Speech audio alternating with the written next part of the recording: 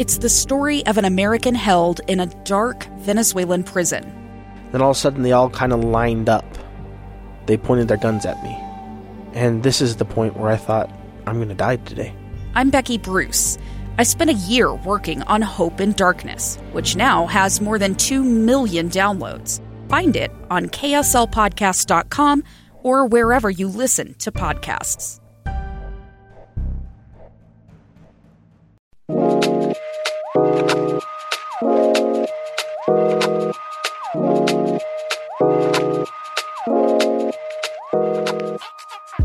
Hello, everybody. This is Thurl Bailey, and welcome to Thurl Talk.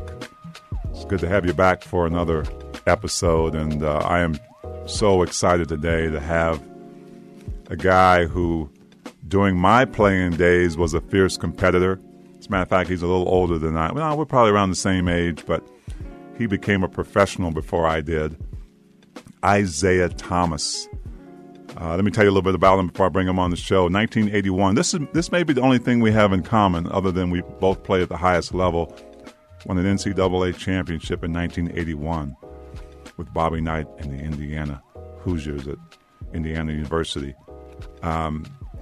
He, at this current time, is a broadcaster for NBATV and has worked with some of the greats on TNT. Played his entire professional career with the Detroit Pistons. Not many guys, Josh, do that these days, stay with one team. I played with a couple of guys who did it. One of the 50 greatest players in NBA history, inducted to the Naismith Basketball Hall of Fame. He's a Hall of Famer. And just one of the nicest guys you'd ever want to be around. Now, I'm going to add a little bit to that off the court. Because back in the day, the Detroit Pistons and Isiah Thomas, they weren't messing around. Isiah, welcome to the show. Hey, thank you, and thank you for that kind introduction, and I appreciate you. And I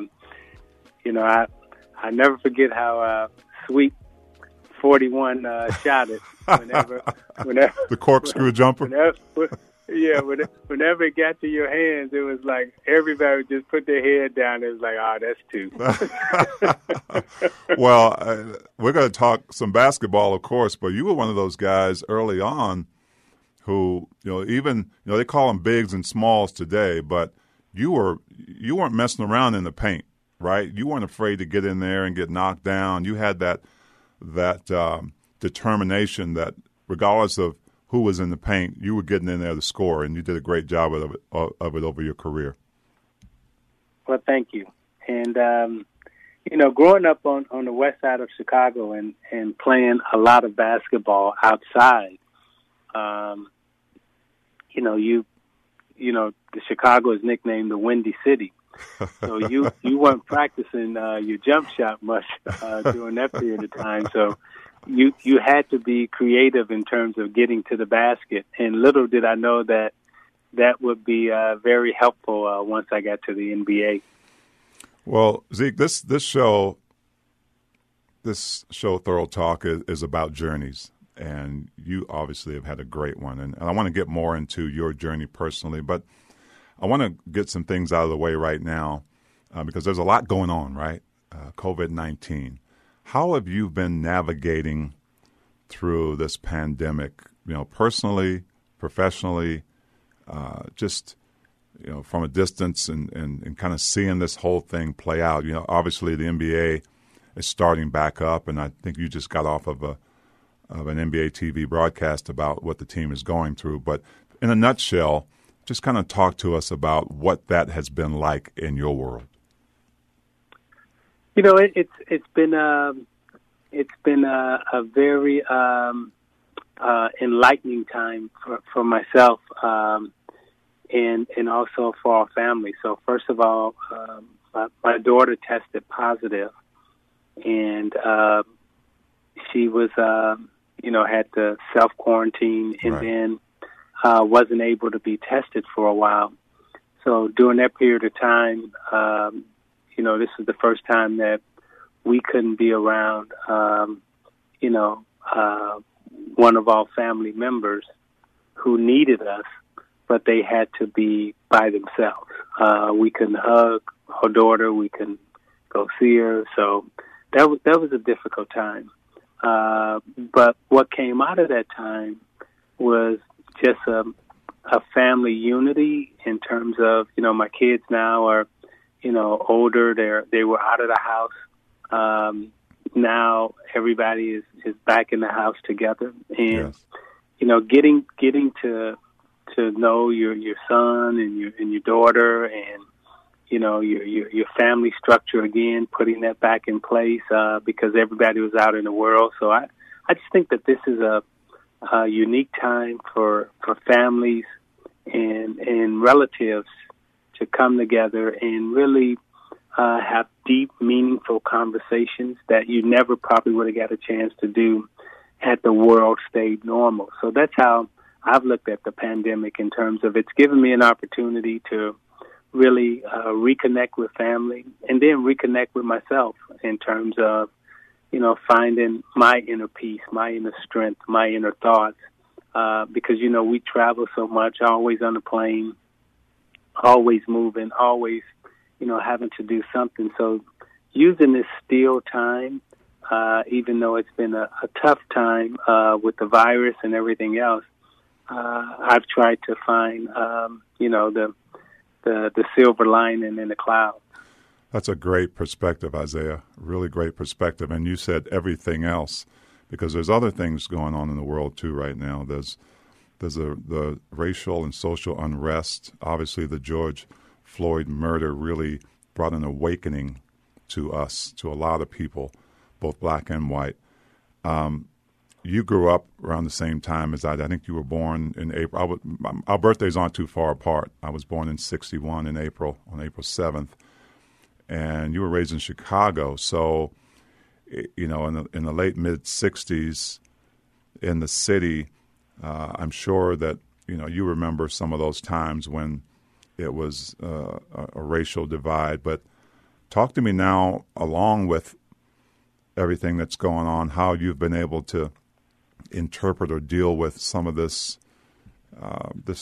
racial inequality and just the unrest that's going on right now. I'm hoping that we all are better for it in the end, but right now it's something that we're all dealing with. So you and I both, born in 61.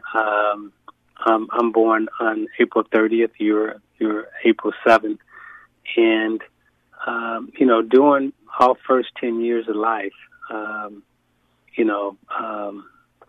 Kennedy is assassinated in 63. 65, Malcolm X is assassinated. 67 and 68, we have the Chicago and Detroit riots. Yeah. In 68, also, Martin Luther King is assassinated. 69, Fred Hampton is assassinated.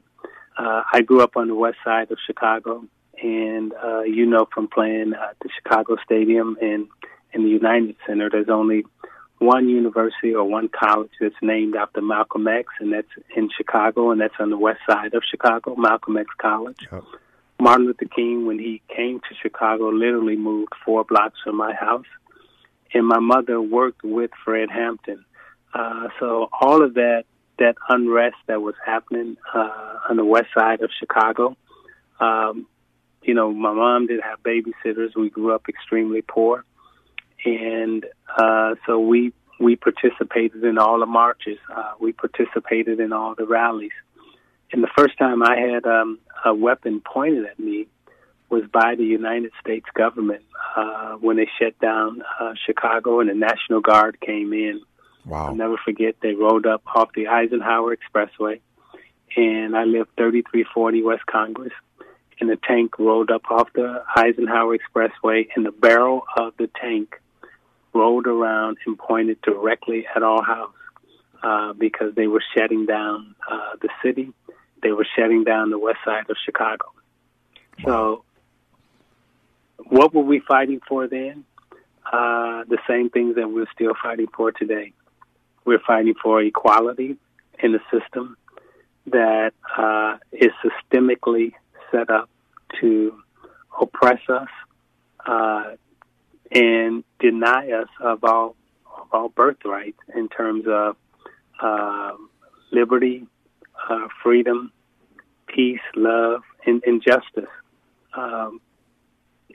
So I'm excited about this time because just like the 60s, when we were able to, even though everyone got assassinated, everyone got killed in terms of our leaders. Yes. Out of the 60s, we did make some changes within the judicial system and within the United States government. And, again, 65, the Voting Rights Act passed. 64, I think it was the Fair Housing Act passed. So in terms of desegregating and becoming a part of the American system that we had been denied and still are denied based on how much melanin you have in your skin. Yeah. You're classified as either black or white or people of color. What we all are truly fighting for is just to be Americans and not be labeled by a color, whether you classify as white, black, brown, red. The caste system that we're living up under is a color-coded caste system. And right now, we have people from all different colors coming out onto the street and marching and saying, we need to end this systemic, color-coded, casted racism that we are living under in this country. And I think it's exciting right now. Well said, Isiah. And listen, I know my folks were hopeful back during that struggle. I remember them being in Washington, D.C. at the monument when Martin Luther King came for his famous I Have a Dream speech, and then educating us on those times when we lived in D.C. But just well stated, and I just hope that people are listening to those words that you just talked about, because they're not. It's even beyond that they're so important. Is that what's happening right now and what happens going forward in the next few months and years? It's really going to be important for the progress in which hopefully we all are trying to make in every level. But I really appreciate your thoughts on that. So there's one more thing I want to address with you before I get into your personal journey, is that The Last Dance, right? Everybody watched it, really the only sports-related thing on TV for a while. And I read somewhere where you stated that you were really into it because it gave people a chance to peek behind the curtain, have a deeper look into how teams operated. But obviously the Pistons and you in particular were frequent topics of discussion through all that. How did The Last Dance affect you personally watching it and hearing things about yourself? Like Michael talked about specific things about you. And my guess is that you didn't go on social media very much at that time, did you? No, I didn't, but I did a couple of interviews. One with ESPN, and then I did another one on Fox with Jason Whitlock. So I did one with Jason Whitlock, and then I did one with Stephen A. Smith on ESPN. It was interesting watching it, because we as former players are still fans of the game. That's right. And even when we were playing, we still were fans of one another. And I always looked at Chicago, being from Chicago, and then Jordan being such a great player. And when we were all in the league together as being part of the union, being the president of the union at that time, it was, hey, he helped us get to 53% of the growth. So, so everything that was going on, there was one part of you that was like, yeah, but then there was another part of you like, oh yeah, he just did that on me. So but watching it, my first impression was I never had a chance to, excuse me, to really peek behind the curtain in terms of what the Chicago Bulls interworkings were like from a team standpoint. You always play against the opponent when they come out of the locker room, but you never really know what's going on inside the locker room. That's right. On their bus rides, on their plane rides. So, excuse me, being able to see him in the Chicago Bulls from that vantage point gave me a totally different look from a competition standpoint of the people that we were competing against. Yeah. And after watching it, I looked at I was surprised to see they had so much dysfunction in house. Mm-hmm. I was really shocked at the relationship that they all personally had with Jerry Krause. Yes, because Thurl, when we was playing, I mean the three gods, right? It was Jerry Krause, Jerry West, and then Jack McCloskey. That's right. In terms of the people who had won. And I know how the Lakers and Red Auerbach. I know how the Lakers and the Celtics, and I know how we felt about our team president and leader and Jack McCloskey and Jerry West and also Red Auerbach with the Celtics. And I was surprised to see the disrespect that they had for Jerry Krause, who had really put together a juggernaut of a basketball team from a management standpoint. When you see that, you see the success on the outside that a team or organization's having, you're assuming, right, that things are running smooth. Well, yeah, because you're saying they're winning championships, so this must be the model that we all need to imitate, right? Right. Right. But so having a chance to see it, from behind, you're like, oh wow, that's. So I didn't realize there was that much dysfunction. And the other thing I didn't realize that while competing against them is that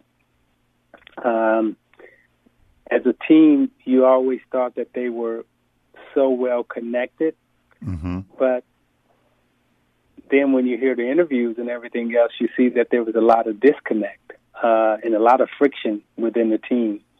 But that just goes to speak to them being able to overcome all of that and still win, which I thought was fascinating. Well, let's be honest. Isiah, you and the Pistons were a problem. You were a problem, and you were a problem for a lot of teams, but you were a problem to Jordan and the Bulls to try to get to where they wanted to go. And so there's a conflict there that, it should never turn personal, right? But there's a conflict there that, everybody wants to win. Everybody wants the championship. What do we have to do to get through this problem? And so that was very vivid in the documentary, obviously. And of course, when a guy like Michael has the narrative of that, you get to kind of peek behind not just his point of view, right? Because you believe what you want to believe, but you also have the point of views of his own teammates, like you just said. There's some dysfunction there that I probably wouldn't have guessed. But also, it's not personal; it's business, and this is what we do on the court. So I was shocked to hear his personal feelings that he had towards me, because I never knew that. Right. I just thought that, again, it was the Pistons against the Bulls, and at that time, I looked at Magic and Bird. Those were the two people that I was chasing in terms of trying to win championships. At that particular time, we were beating Chicago pretty soundly, and then And I'm not trying to downplay it or anything, but it did make me go back and look at, our head-to-head competition. Yeah. And was I mistaken in terms of my recollection? And, head-to-head competition, my record against him, was 37-16 up until 1991 when I had career-ending wrist surgery. Right. And that's when they beat us. But I was more focused on trying to catch the Lakers and the Celtics. So I never really, because that Jordan era hadn't really happened. It hadn't really happened yet. Yeah, and he and I didn't, we didn't socialize or anything, because back then, you played the game and you went home. Yeah, that's right. So I never really got to know him. So I was really surprised, to hear the way he felt about me personally, because I've never really interacted with him in the times that I have interacted with him. Even after we were done playing, was always cordial. Yeah. Was always professional, and like any of us who are former players, when we see each other, we give each other respect and love. That's and right. And then you keep moving. So I never knew that he had any personal feelings for me the way that he showed in The Last Dance. So I was very surprised by that. Well, and we'll move on from here, but listen, it was made for TV, Zeke. I mean, it was his opportunity, right? His opportunity to say his piece the way he wanted to say it, obviously. And you even talked about, away from the court. I think he even signed some shoes for your son or something at one point. So, we have this saying that we leave it on the court, right? And so it was just interesting from my perspective, and I think from most people who watched it, to see this build-up for this documentary that was coming out, and you knew that you were going to learn some things new. But I know as well as you know that, this made-for-TV thing has to be, obviously it has to be a powerful documentary. And so I really respect and grateful for your reaction and comments about all this, because I feel like, even though you and I never hung out, we had some great competitive times together, and we've seen each other away from basketball, but I've always looked up to you in that sense, that you've always handled yourself. I've looked up to you in the business world and the way you carried yourself. But now I want to get more into Isiah Thomas. We're going to take a quick break here, and we're going to come back and talk about your journey. You're going to throw me into a time machine and tell me how in the world the youngest of 9 children on the west side of Chicago in the late 60s ended up being one of the 50 greatest players ever. We'll be right back.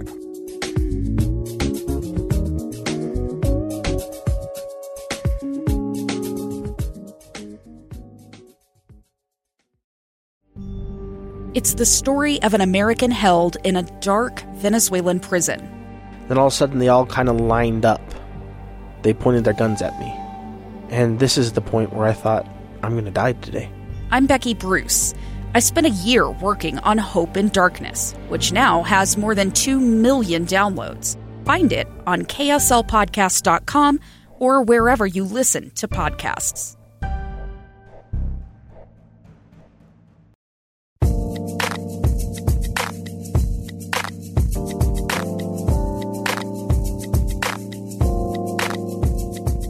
Welcome back to Thurl Talk. We're here with the great Isiah Thomas.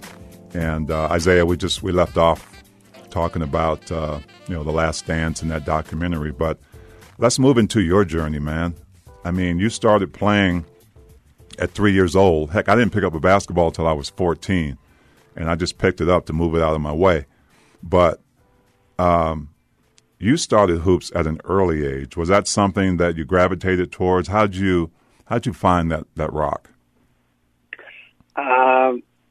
All my brothers played on the grade school team, Our Lady of Sorrows, that we went to school at. And my mother actually worked at Our Lady of Sorrows, where she would cook for the brothers and nuns.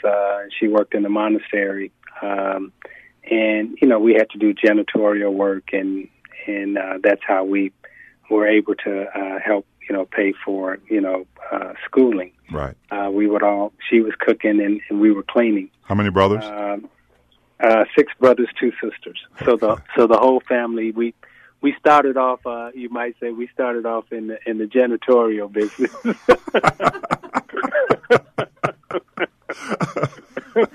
Okay, that's awesome. Anyway, so my brothers played on the team, and again, we had no babysitters or anything like that. So wherever they went, they had to take me with them. And as they were playing, I would sit and watch, or dribble up and down the sidelines, or what have you. And just through imitating them and watching them play football, basketball, baseball, as you were growing up back then, as I'm sure you did also, everything was seasonal. So right. When it was football season, we played football. When it was baseball season, we played baseball, and then you played basketball. And so I became the official water boy, because at that age, they had to take me to the games with them. And so Brother Alexis at that time just said, okay, well, you'll be the water boy. So I was like the towel boy that would go out and, rub the floor and clean up and everything. And just being around them all the time gave me insight into the game at a very young age from a teaching standpoint. And what it gave me is not the skills of the game, but how important it was to be a good teammate and a good person, and what that all meant. So learning the values of the game at an early age, I think that helped me tremendously as time would go on. Now, here's something about when you were young, and it'd be like halftime at these games. You'd be out there dribbling, and as a youngster, you'd be kind of the halftime entertainment. I was the halftime entertainment, not because I could dribble so good, but because I was so little and would try to dribble. But you get better as time went on, and I'll never forget. I didn't have gym shoes, so I always played in what we call our school shoes, and you would get out on the floor, and I'll never forget. One of the biggest thrills of my life at that time was they let me get in the layup line with them. And when I was in kindergarten, so I was on the 8th grade team, I was in the layup line with the 8th grade team. And then when I got back to school the next day, the principal said I couldn't be in the layup line anymore because it was against the school rules or whatever. But I remember that day. That was a great day. That's awesome. So your journey takes you at some point, it takes you to St. Joseph's High in Winchester, Illinois. How did you come about? And I heard there's your coach there. Is it Gene? Help me with the last name. Is it Pingator? Pingator, yes. Coach Gene Pingator was kind of a mentor for you. That I told my story, one of my first episodes, about how I got cut twice in junior high school by a coach, and that coach left. But another coach came in. I was still just as bad, but another coach came in and kept me on the team because he saw something different in me. Was that the guy for you? Was that Coach Pingator? I would say yes, but also I still have to go back to my brothers, my sisters, and just people in the neighborhood who. The village. Who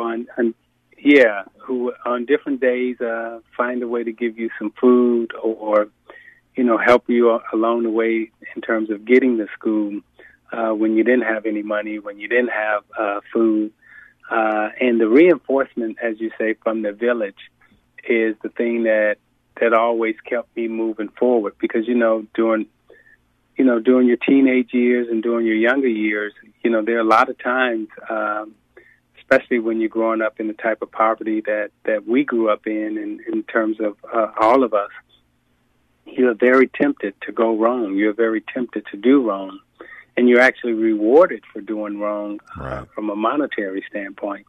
So people along the way who would, take their last quarter and give it to you so you wouldn't have to steal. Or if you did take something, the person who caught you, as opposed to, sending you to jail, understood that you were hungry at the time, and then would give you money to pay for what it is that you had done. So I was very lucky and very fortunate because we were that poor.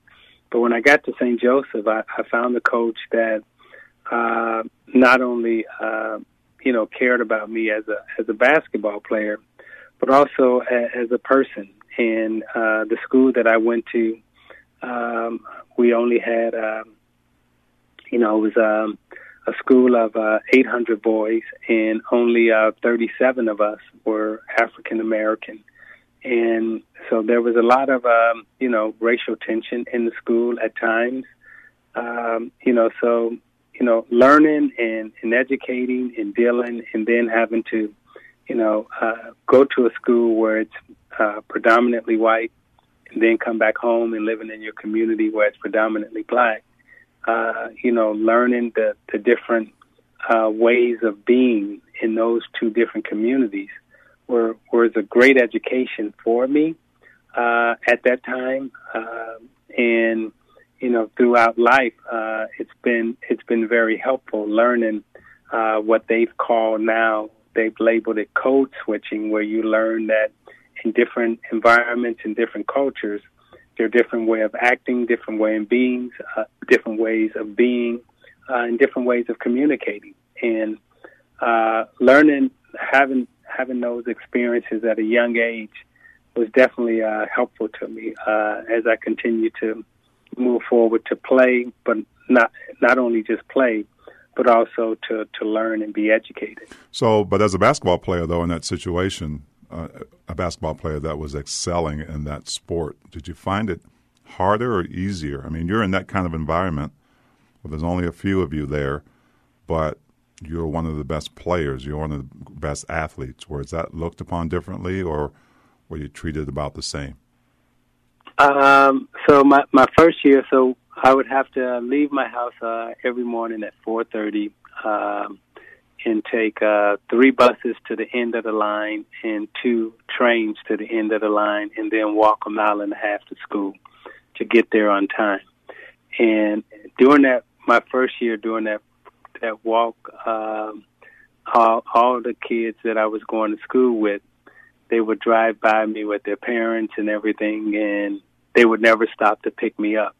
And I would have to walk, and then when I got to the lunchroom, they would be like, "Hey, how you doing?" I was like, "Man, didn't you see me walking? Like, couldn't you stop?" And it's like, "Well, my dad, my mom, they probably didn't want you in the car." Now, my second year, after everyone saw how good a basketball player I was, then it was like they would stop, pull over, and now you can get in the car. You got a pass, didn't you? Got the pass, but during that period of time, what we all learned about each other is that, again, through sport, you become human, and you get to know each other. And so that experience for me, again, just learning, and not only learning but also bringing people together was very powerful for me. So from a basketball playing standpoint, I stood out, but then my coach, Mr. Pingator, brought me back to the values of the game in terms of being a good teammate. So while you're scoring 40 points, Tyrone and Anthony and Hector, they're only scoring 4 points, and they're not touching the ball, but you're shooting it every time. Yeah, you look great, but how do you think your teammates feel? Right. And him reinforcing that because I learned that at a young age.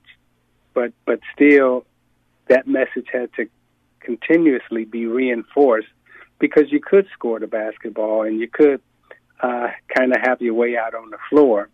But from a teammate standpoint, I was so fortunate and so lucky that I had coaches who always drilled the importance of team and being a good teammate as opposed to being a great individual. Well, that message is delivered in different ways from different coaches and leaders, Isiah. But I'm wondering, I know you took St. Joseph to a championship, and now you're being recruited, and you decide to play for one of the sternest, one of the, I'm not even sure which words to use about Bobby Knight. I know the great words are a winner, a champion, a great coach, but there was no secret on how he coached and how he communicated a lot of times with his players. What gravitated you towards that, knowing that going in? So right now, Thurl, you're giving me way too much credit, because when you said I decided. Okay. Back then, it's not like it is now where kids, they sit there with their hat and they go, I decided that I'm going to go to such and such university.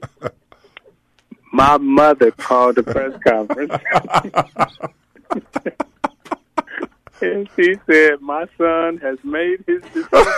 That's awesome. He's going to go to Indiana University and play for Coach Knight. Are there any questions?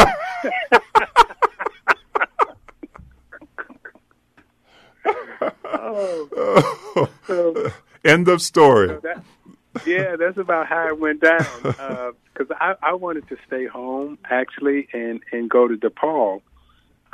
Mark Aguirre was at DePaul. Teddy Grubbs had gone to DePaul. Terry Cummings was there. So all of us Chicago kids were going to stay home. But, growing up on the west side of Chicago and, my brothers, being in so much trouble in terms of drugs and gangs and everything else, my mom was like, you got to get out of Chicago. And so she made the decision that I was going to go to Indiana and play for Coach Knight. And I got to tell you, it was one of the best decisions that she ever made for me. And I'm so glad that decision was made, because everything that, during the recruitment process, and I'm sure, just as you were recruited hard to go to South Carolina, people come in and they're like, okay, they're offering you all kinds of things at that time. That's right. And we had nothing. I mean, nothing. We had no lights at that time. We didn't have gas. We were behind on rent. We were, remember they used to set your furniture outside if you couldn't pay the rent. Yep. Back then. Well, we were set out a couple of times, and I'll never forget, this one coach from this one university came to the house, and he said, Mrs. Thomas, there's $50,000 in this briefcase. And, me and my brothers and everybody else, we were jumping up and down, and, you weren't high-fiving me, and you was low-fiving. You was giving each other five. Now, and when he opened up the briefcase, you saw the rows of money. Now, we had never seen $50,000 before in our life. As a matter of fact, we hadn't even seen $100, in our life in terms of singles. So it could have been $200 in that briefcase, and we wouldn't have known the difference. Right. But I never forget, we all jumping up and down, and then as we panned over to our mom, she wasn't smiling. There was no laughter. There was nothing. So now okay, we better sit down because Mom ain't happy right now. And I never forget, my mom walked over to the briefcase, closed it, and looked at the gentleman who was there and said, my son is not for sale. That was a powerful moment for me. I didn't understand it at the time, but as I continued to get older and learn more about the world, that was a powerful moment. Coach Knight came in and said, "Mrs. Thomas, I'm going to offer you and your son 3 things. A, he'll be a gentleman. B, I'll teach him everything that I know about the game of basketball. And C, he'll graduate." And me and my brothers looked at each other and we were like, well, I guess we ain't going to Indiana.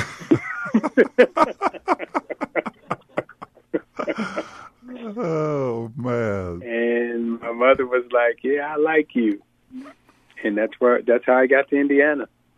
Well, obviously, Coach Knight came through with all 3 of those. And in 1981, of course, you took them to their 4th, I believe, NCAA national championship as a sophomore, and then decided to declare for the draft after that as a sophomore. So let's get into the NBA. You have a storied career, obviously, with the Detroit Pistons, but talk to me about the league then as opposed to now. I get different opinions, and there's some of us old schoolers that look at the game and say, well, we were tougher, it was better. A lot of times I look at it and say, no, it's just different. It's still exciting.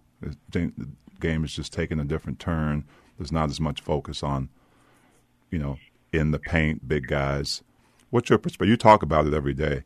So what's your perspective on where the league has gone as opposed to the times when we had point guards like you and John Stockton and some of those other greats that knew how to run a team? You hit the key word when you said, it's a different game that we're watching. It's not like the game that we played. Everything's different about the way the game is officiated, the way offenses are structured, the way you have to defend, and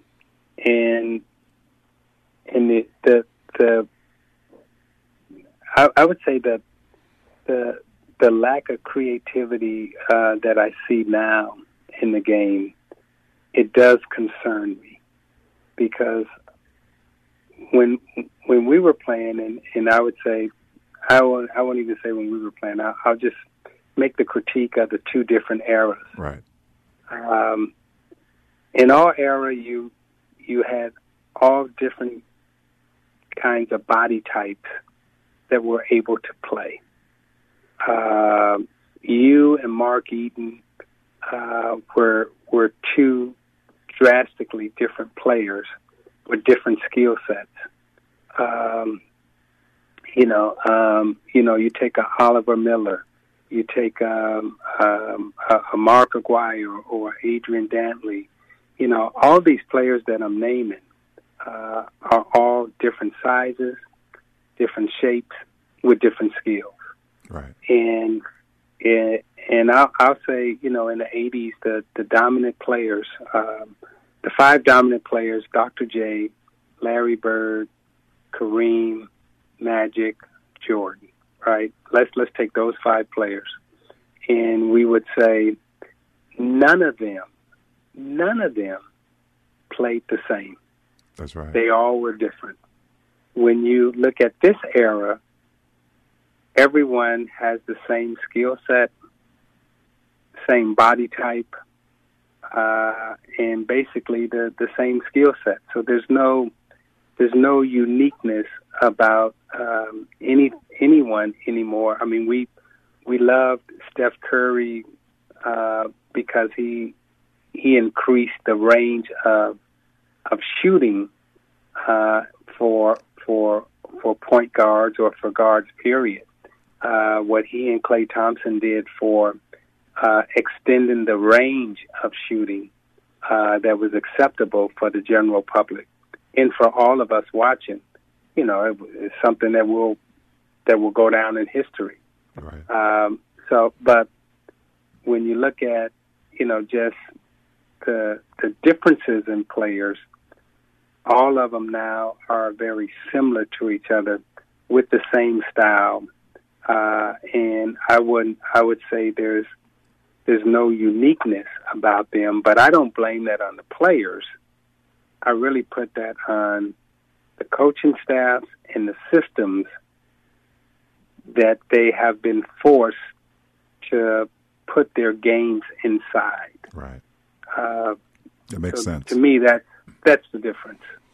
No, it makes a lot of sense. We talk about I look at the Jazz team here that I work for, and I see them every day, and I look at a guy like Rudy Gobert and see that he's found a place on a team to try to be effective. There's no set place for him to post up. He's not he's 7 feet tall, and he's not a jump shooter, but he has to try to survive in a game by, one, creating opportunities for other players, and maybe also himself at the rim with lobs and things like that. But it's a totally different dynamic now that the big has to play.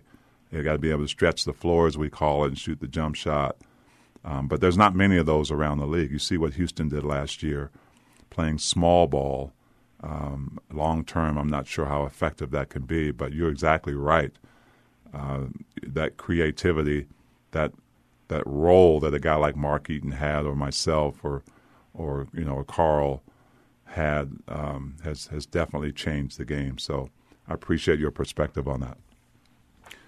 I don't want to overstay my welcome, and I'm sure appreciative of you being on the show. A couple more questions I want to ask you about. What's your most triumphant moment in your, I wouldn't even say your career.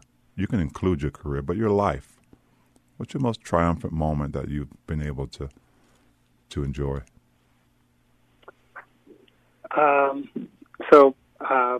Personally and professionally. So personally, I would say right now I met my girlfriend, who's now my wife. We met in college at Indiana, and we have been married now close to 36, 37 years, and so maintaining a marriage through sports and entertainment, through everything that we've had to endure and go through. Yeah. That's been big, because I was one of those guys growing up, again, on the west side of Chicago. Man, I ain't never get married. I don't know what marriage look like. It's like, hey, man. And so being able to maintain that is a big personal achievement. And then on the other side of personal achievement is also graduating, from college, and also going on to get my master's in education from UC Berkeley. Those are two personal achievements that I thought was way beyond my reach, and never thought that I would be able to achieve when I was, growing up on the west side of Chicago. I didn't even know that these two things existed, and I would say from a career standpoint, winning back-to-back championships in the NBA, how difficult it is to win in the NBA, and then doing it as a small guard when the bigs dominated, the earth or the NBA, so to speak. But doing it in that era, that's definitely a big time personal accomplishment from a professional standpoint. And another thing you and I have in common, which I'll end on here, in 1987, you won the J. Walter Kennedy Award for community service in the NBA, and that just, I think, speaks volumes of what you've been able to do past basketball. always philanthropic, but also full of service. So I guess I'd like to end this on, some of the things that you're really focusing on now in your business life. And also, I know that you help a lot of people in the things that you do, but let our listeners know some of the things that you're doing right now that go way beyond a lot of the things we're talking about here in basketball. Well, the biggest focus that I think all of us right now are engaged in is trying to end systemic racism in our society. So working with the Black Lives Matter movement and also expanding that into Canada, where I was the co-founder of the Toronto Raptors.